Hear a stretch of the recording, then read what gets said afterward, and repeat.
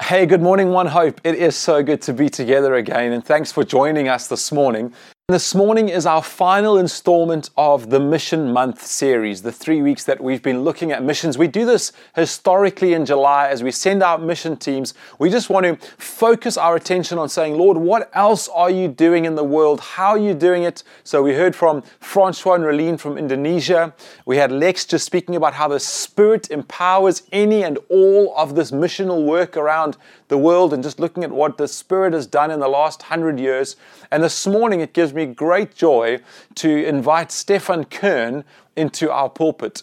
Stefan, I first met him a few years ago, and a friend of ours from Mozambique phoned and said, hey, there's this guy coming down, they're thinking of moving to Stillies, won't you have a coffee with him? So we connected there and we've stayed in touch since then. But he's also a really good friend of a very good friend of many of you. So he's a friend with Scott Marks. His wife Sharon worked for Scott for a season, and many of our Zimbabweans know Scott really well. He leads a church in Harare, someone I trust and respect greatly. And so Stefan, and that's the connection over there. And then they've been part of our Church at Home group with Ryan and Natalie leading it on a Sunday morning. And so that's kind of the context of where we know Stefan from. But Stefan and his wife, both, Sharon, grew up in missionary homes in Brazil. They've been missionaries in Mozambique for 15 years before they felt the call of God into Stillies, where they want to carry on with missional work. So I think they've got a little bit of experience, and it would be wonderful for us to just open our hearts to God's word through Stefan this morning and just to hear what he has to say. So let me pray for us as we come to God's word. Father, I want to thank you for your body. I want to thank you for adding new people to our body at One Hope, as well as all the work you're doing around and in Stellenbosch, Father. We want to ask you, Lord, that as we hear your word this morning, would you stir our hearts for more of your kingdom, stir our hearts for mission, for the work that you're doing around the world, for the work that you want to do in our workplace, for the work you want to do on our campus here in Stillies, from Jerusalem and Judea to the ends of the earth, as your word clearly lays out for us. Father, we bless you for this morning. Let your word fall on fertile soil in our hearts in Jesus' name. Amen and amen. Hey, good morning, One Hope. Thanks so much for having me come and share with you this week. Very briefly, many of you may not know who this strange man speaking in this interesting accent is, but my name is Stefan Kern. My wife is Sharon. Then we have 4 children, Cohen being our oldest boy, Christian our second, and our daughter Wesley Grace, and our youngest daughter Alexandra. We've actually been doing cross-cultural work for about 15 years now. In 2006, we felt that God was asking us to leave our very comfortable life in America and move to some place. We actually didn't know where that was yet. We felt very much like Abraham. And we actually went to our home church in America in the state of Kentucky and approached them and said, where would you like us to serve as an extension of what God is doing through you as a body of believers? And they came back to us after a few months of prayer and said, have you considered Mozambique? We would love to be opening a work there. And that led us on a journey in 2006. To move there, my wife and I, with our eldest, Cohen. He was a year old at the time. And over the course of the next roughly 15 years, we've been now there in Mozambique, working specifically among unreached people groups, and doing church planting and Bible translation. Our heart, though, where my wife and I have felt like God's has equipped us, is specifically in the equipping of other people. Equipping of local Africans in the context there in Mozambique to do church planting and Bible translation among unreached people groups. So that's what we've been doing for the last 15 years. And now here recently, just this year, we've been in South Africa now since April of this year. And we moved here to the Stellenbosch area, and our heart continues to be in equipping, and specifically equipping South Africans who have a heart to reach those nations that have yet to hear God's story.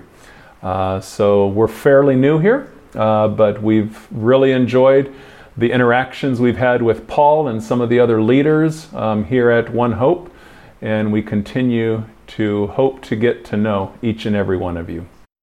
So I'm not sure how many of you will be able to relate to going into another country, place that has a very different language than you, as well as a different culture. Well, over the last decade and a half, me and my family, we've been able to experience firsthand what it means to be misunderstood by others and be misunderstood ourselves.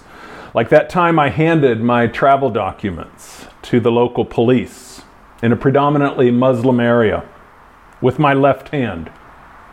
You would have thought I was intentionally offending them, which I was in their culture. Or the time I unknowingly became the getaway driver of a home burglary. Talk to me later about that one. Or more recently, upon arriving here in South Africa, I was trying to understand why it was that everybody wanted to sell me donkeys.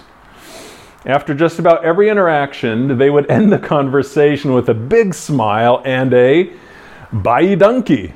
No thank you, I prefer to buy chickens. So in our world, we often have encounters with different cultures and we don't always understand each other. Take the time the United Nations conducted a worldwide survey. The only question asked was, would you please give your honest opinion about solutions to the food shortage in the rest of the world? Well, the survey was a huge failure. And the reason it was a huge failure, in Africa, most didn't know what food meant. In Eastern Europe, most didn't know what honest meant. In Western Europe, most didn't know what shortage meant. And in China, most didn't know what opinion meant. In the Middle East, most didn't know what solution meant. And in South America, most didn't know what please meant. And then in the USA, most didn't know what the rest of the world meant. The world is made up of many different cultures. According to most recent estimates, there are approximately 6,000 different language groups and culture groups in the world today. Now, hear me when I say this is not referring to geopolitical countries. That number is about 200, depending on whose definition of a country you use. What I'm referring to here is a people group that has its own distinct language and culture in how they express themselves. The Bible refers to these groups as ethne. We'll come back to this term a little bit later. Throughout Scripture, we see God revealing himself cross-culturally. Scripture doesn't explicitly say why God operated in this way, but in looking at the entire meta-narrative of Scripture, there are some pretty clear clues. Starting out in Genesis 1:28, just after creating the first man and woman, God gave them what we've termed to be now the culture mandate, which is have children, have many children, and then spread out over the earth. Again, with Noah and his children, in Genesis chapter 9, verse 1 and 7. Remember, God has just destroyed all the people of the world, and now he tells Noah and his sons the same thing. Verse 1 and again in verse 7. Have children, have many children, and spread out over the earth. Why is God wanting man, created in his image, to not only have many children, but then go spread out over all the earth? Anthropologists have observed an interesting phenomena that happens when a group of people spread out and are no longer interacting with the same people day in and day out. What happens is that over time, their language begins to change and they begin to develop their own sense of identity and culture. We have seen this happen over many hundreds of years in Europe, shaping the languages and cultures that they have there today. And in more recent history, when the British sent colonizers to America, over time, the language and more noticeably, the cultural customs have developed into a unique way of expressing themselves. And even here in South Africa, you've seen similar changes from the Dutch and English culture to the Afrikaans culture. What I would like to suggest to you this morning was that it was God's design from the very beginning to create many cultures. One of God's attributes that I so admire is the fact that God is a God of variety. It's a part of His character and His nature. He loves variety. And from the beginning, He displayed this variety in His creation. I mean, think about it. The variety of plants, the variety of the trees, the fruits, the animals, stars, even the universes, the variety between man and woman. Then within His image bearer, man, we see even more variety.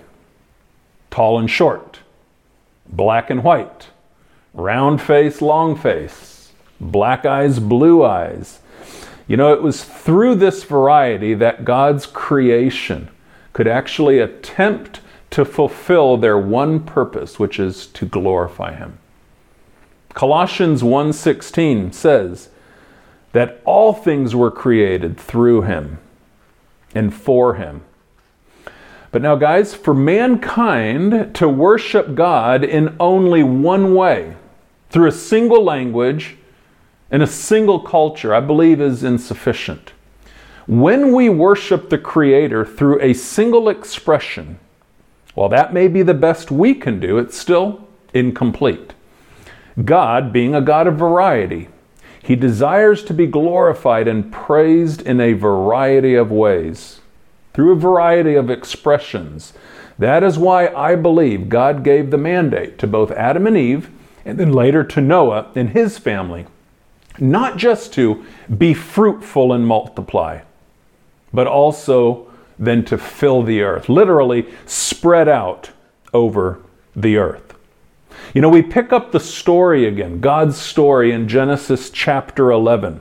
Since the time of Noah, mankind had been very fruitful, and they did multiply, but they didn't spread out over the earth. In fact, at the beginning of chapter 11, it says that the world had one language and a common speech. And it goes on to say they found a plain in Shinar and settled there. Rather than obeying God and filling the earth or spreading out over the earth, they opted to stay in one place, thus preserving their one language and culture. Well, we know God's will and His desires will not be stopped. And what does He do? Well, God, being all-powerful, He could have chosen to stop the people any way He wanted. But right then and there, He creates multiple languages and cultures. And the result, what do we see? Well, these various nations now spread out over all the earth. You know, from that moment in God's story onward, we see God using the nation of Israel, starting with Abraham, and many other individuals to make Him known to all the nations of the world. Genesis 12, verse 1 and 2 states that Abraham was to go from your country, go to another place. I will bless you, and then you will be a blessing. God is requiring of Abraham to leave his culture, go to another culture, and God will bless Abraham. But along with this blessing comes a tremendous responsibility of Abraham being a blessing to other nations. And you know, Abraham is just one example of God using an individual from one culture to cross over into another culture so that they may know the Creator God, for the purpose of them giving glory to the one true God. Joseph is another example. God took him from his culture and sent him to a foreign culture. Why? So that God could be worshiped and glorified by the new nation. Daniel Another example, taken as a young man from his culture. He was placed in a strategic location in order for him to be that blessing to the new nation. Philip, great example of the possibility of international student ministries. I mean, think about it, what we could have here in Stellenbosch. Acts 8 narrates the story where God brought a nation, actually, the nation of Ethiopia, to Philip, a Hebrew sharing God's story with an African, cross-cultural. Also in Acts chapter 10, we read the story of Peter and how he went cross-cultural to the home of Cornelius. Paul, another example of cross-cultural missionary, leaving his culture, which was the Jewish or the Hebrew nation, and going to the Gentiles. Why? To take God's story. Even Jesus himself, a great example of a cross-cultural worker, leaving his culture, which was heaven, in order to come down to another culture, which is the Jewish nation. Why? So that God, the Father, would be glorified by all nations. Matthew 24:14 says this, "This gospel will be preached to the whole world as a testimony to all nations." The term ethne here. "And then the end will come." There we have that word, ethne, again. God is saying that his story will be made known to every nation of the earth, or every ethne. That's every people group. Those who have a distinct language and culture. Then the end will come.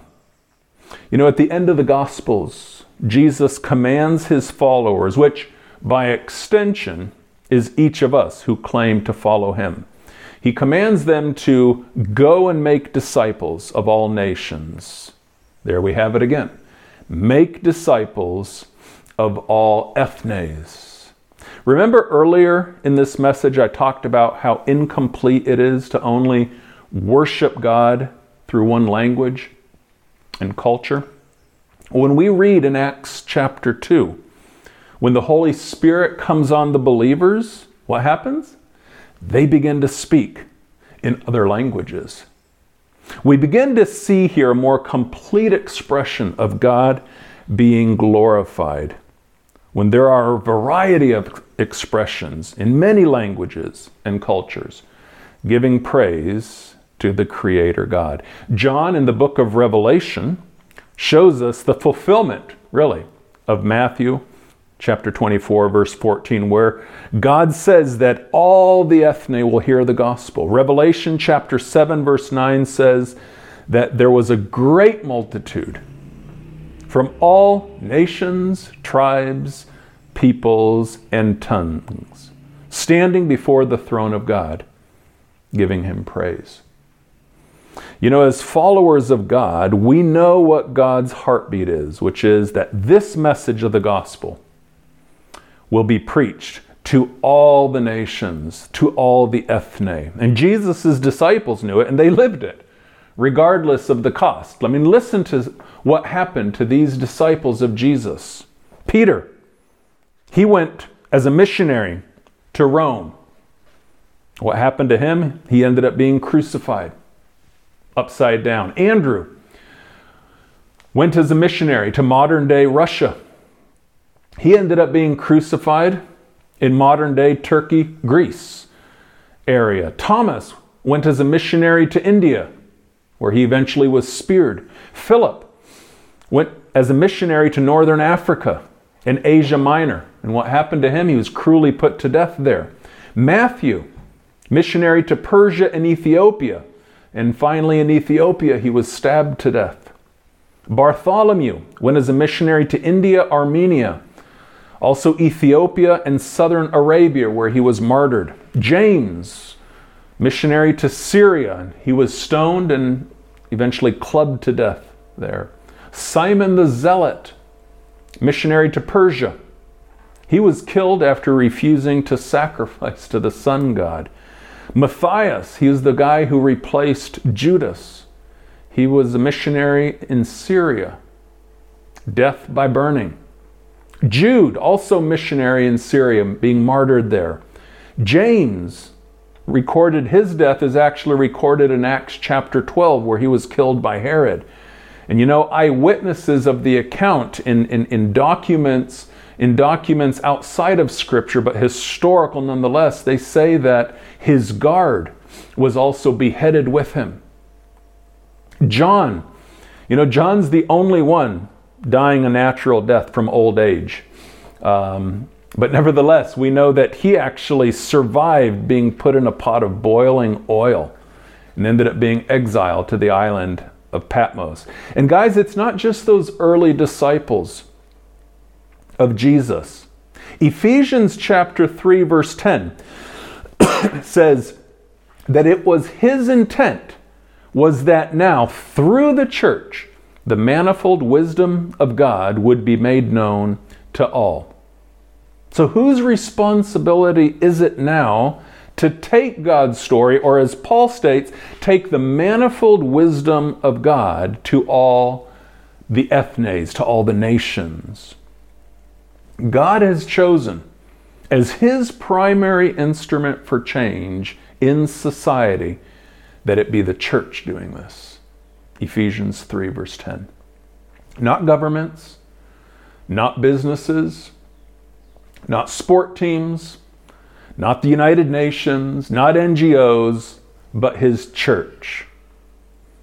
That's you and I. So how do you think we're doing?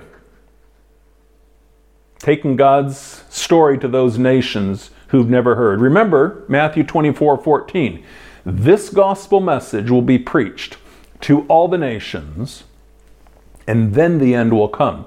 Well, we know this indeed happens because of Revelation chapter 7, where there are people from every nation, tribe, people, and tongue. You know, in 1806, at a small university, very similar to the makeup of Stellenbosch University, in Williamstown, Massachusetts, 5 university students were meeting in a field holding a Bible study. And interestingly, they had been meeting on campus at the university, but were receiving quite a bit of pushback from the university because they were using the public university facilities for a religious event. So they ended up meeting on the edge of town in an open field. Well, while they were there, a pretty fierce thunderstorm occurred, and these 5 students, they sought refuge in a giant haystack out in the field. Seeking shelter within the haystack, they began praying for those nations who had up until this point never had a chance to hear God's story and give him glory in their own unique cultural and linguistic way. Well, this small prayer gathering of 5 young people later became known as the Haystack Prayer Revival. The impact that these 5 men had on foreign mission mobilization was incredible. One of the greatest impacts resulted in what became known as the Student Volunteer Movement. As a direct result of these 5 individuals, students across universities in America and Europe began going out to those people groups who had never heard the gospel message. The world saw an explosion in missionary endeavors during the 1800s as a direct result of these 5 men and the impact they had on university campuses around the world. Then in the late 1800s into the 1900s, the student volunteer movement still going strong. Their influence had a profound impact on the lives of many. A few of those individuals, a guy by the name of William Cameron Townsend. He's an American man while participating in evangelism outreaches in Guatemala toward one of the many indigenous people groups. He was using a Spanish Bible to explain to the people how great and powerful God is. This was when one of the indigenous people came up to him and asked him, "If your God is so smart, why doesn't he speak my language?"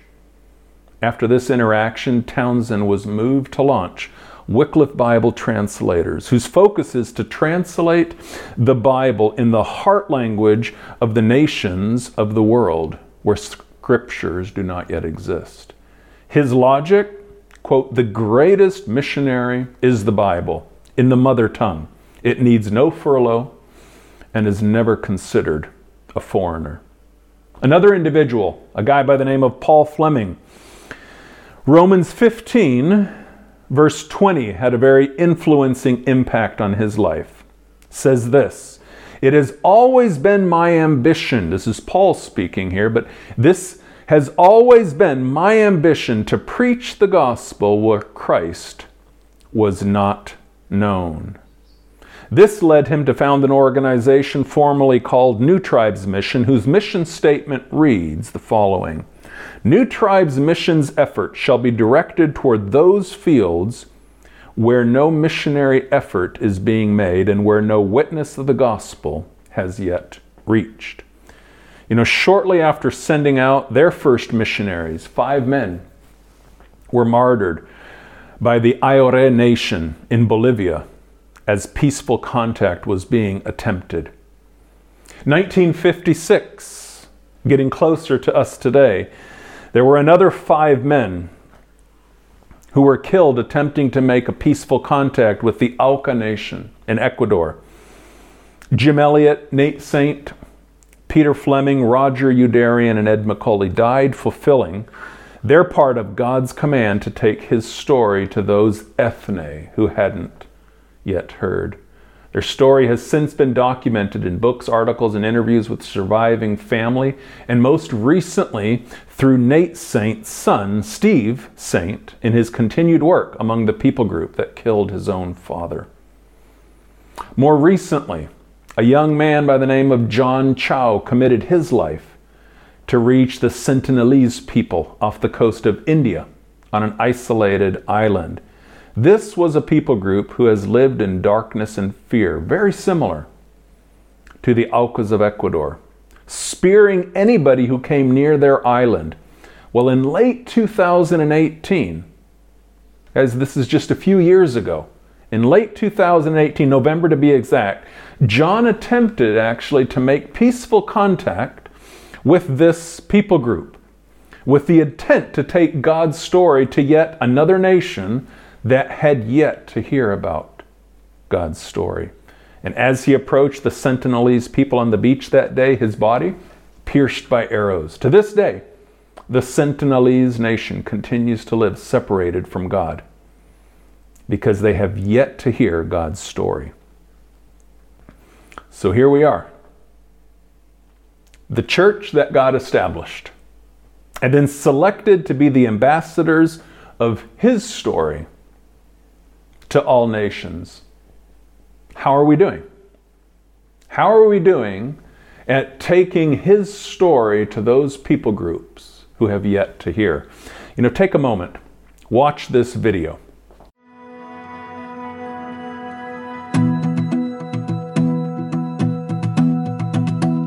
Jesus told us 2,000 years ago that our mission is to go and make disciples of all nations.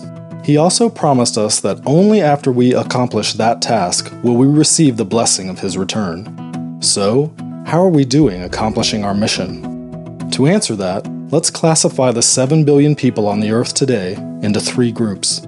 Let's start with the Christians. About 33% of the world's population would identify itself as Christian. We call this segment of the population World C. C for Christian. It's important to remember that not all of the people that fall into World C are true believers in Christ. They merely identify themselves as Christian because of nominal belief in Jesus, or because they live in a country where everyone is considered Christian, so they would do the same. Next, there's the 38% of the world that has access to the gospel but has chosen not to follow Jesus. They have Bibles in their language, churches nearby, friends or co-workers who are potentially Christians, or access to other Christian resources in their language. These people have access to the good news, but just haven't acted on it yet. This segment of the population is called World B. That leaves us with 29% of the world, just over 1 out of every 4 people on this planet who not only have never heard of Jesus, they have no chance of hearing the good news of Jesus Christ. They have no access to the gospel, no Bibles, no churches, no believers nearby, no chance to learn about Jesus. We call that 29% World A. Now on to missionaries. Only 1 out of every 1,800 Christians in World C decides to serve as a cross-cultural missionary. So, we can pull 400,000 missionaries out of that World C population. That's our total cross-cultural missionary force worldwide. Did you know that 72% of all our missionaries are going to World C? That's right. The vast majority of the missionaries being sent out are going to the people of the world that have Bibles and established churches. 25% of the missionaries are sent to World B, where there is already some access to the church and to the Bible. That leaves only 3% of the total missionary force to handle all of World A, the section of the population without any chance of hearing about Jesus. 29% of the world has no way to hear the gospel, but we're sending only a tiny portion of our Christian workers to them. What about finances? Annually, all those Christians in World C earn a total of $42 trillion. And, together, they give about $700 billion to Christian causes each year. That includes everything: Christian nonprofits, churches, youth programs, missions, etc. Can you do the math? Less than 2% of Christian income is being given to Christ's causes. Out of that $700 billion given to all Christian causes, only $45 billion is given to missions specifically. That's a little over 6%. In fact, there is more money reported embezzled from the church each year than is given to missions. Remember those 400,000 missionaries? We have $45 billion to support them and their cross-cultural work, but how exactly is it allocated? Well, $39 billion goes to World C every year. Yep. 87% of that missions money is being spent in areas of the world that have Bibles and churches available. $5.4 billion, or 12%, goes to World B each year, those that have access to the gospel message but have rejected it. That leaves only $450 million, or 1% of all missions money going to World A, the least reached people of the world. To put that into perspective, annually Americans spend more money on Halloween costumes for their pets than gets sent to World A. To summarize, only 3% of our missionary force, armed with only 1% of missions giving, is going out to reach the 2 billion people who don't have access to the gospel. 2 billion people are still waiting for the good news of Jesus Christ. So here's a question for you. What are you going to do to change that?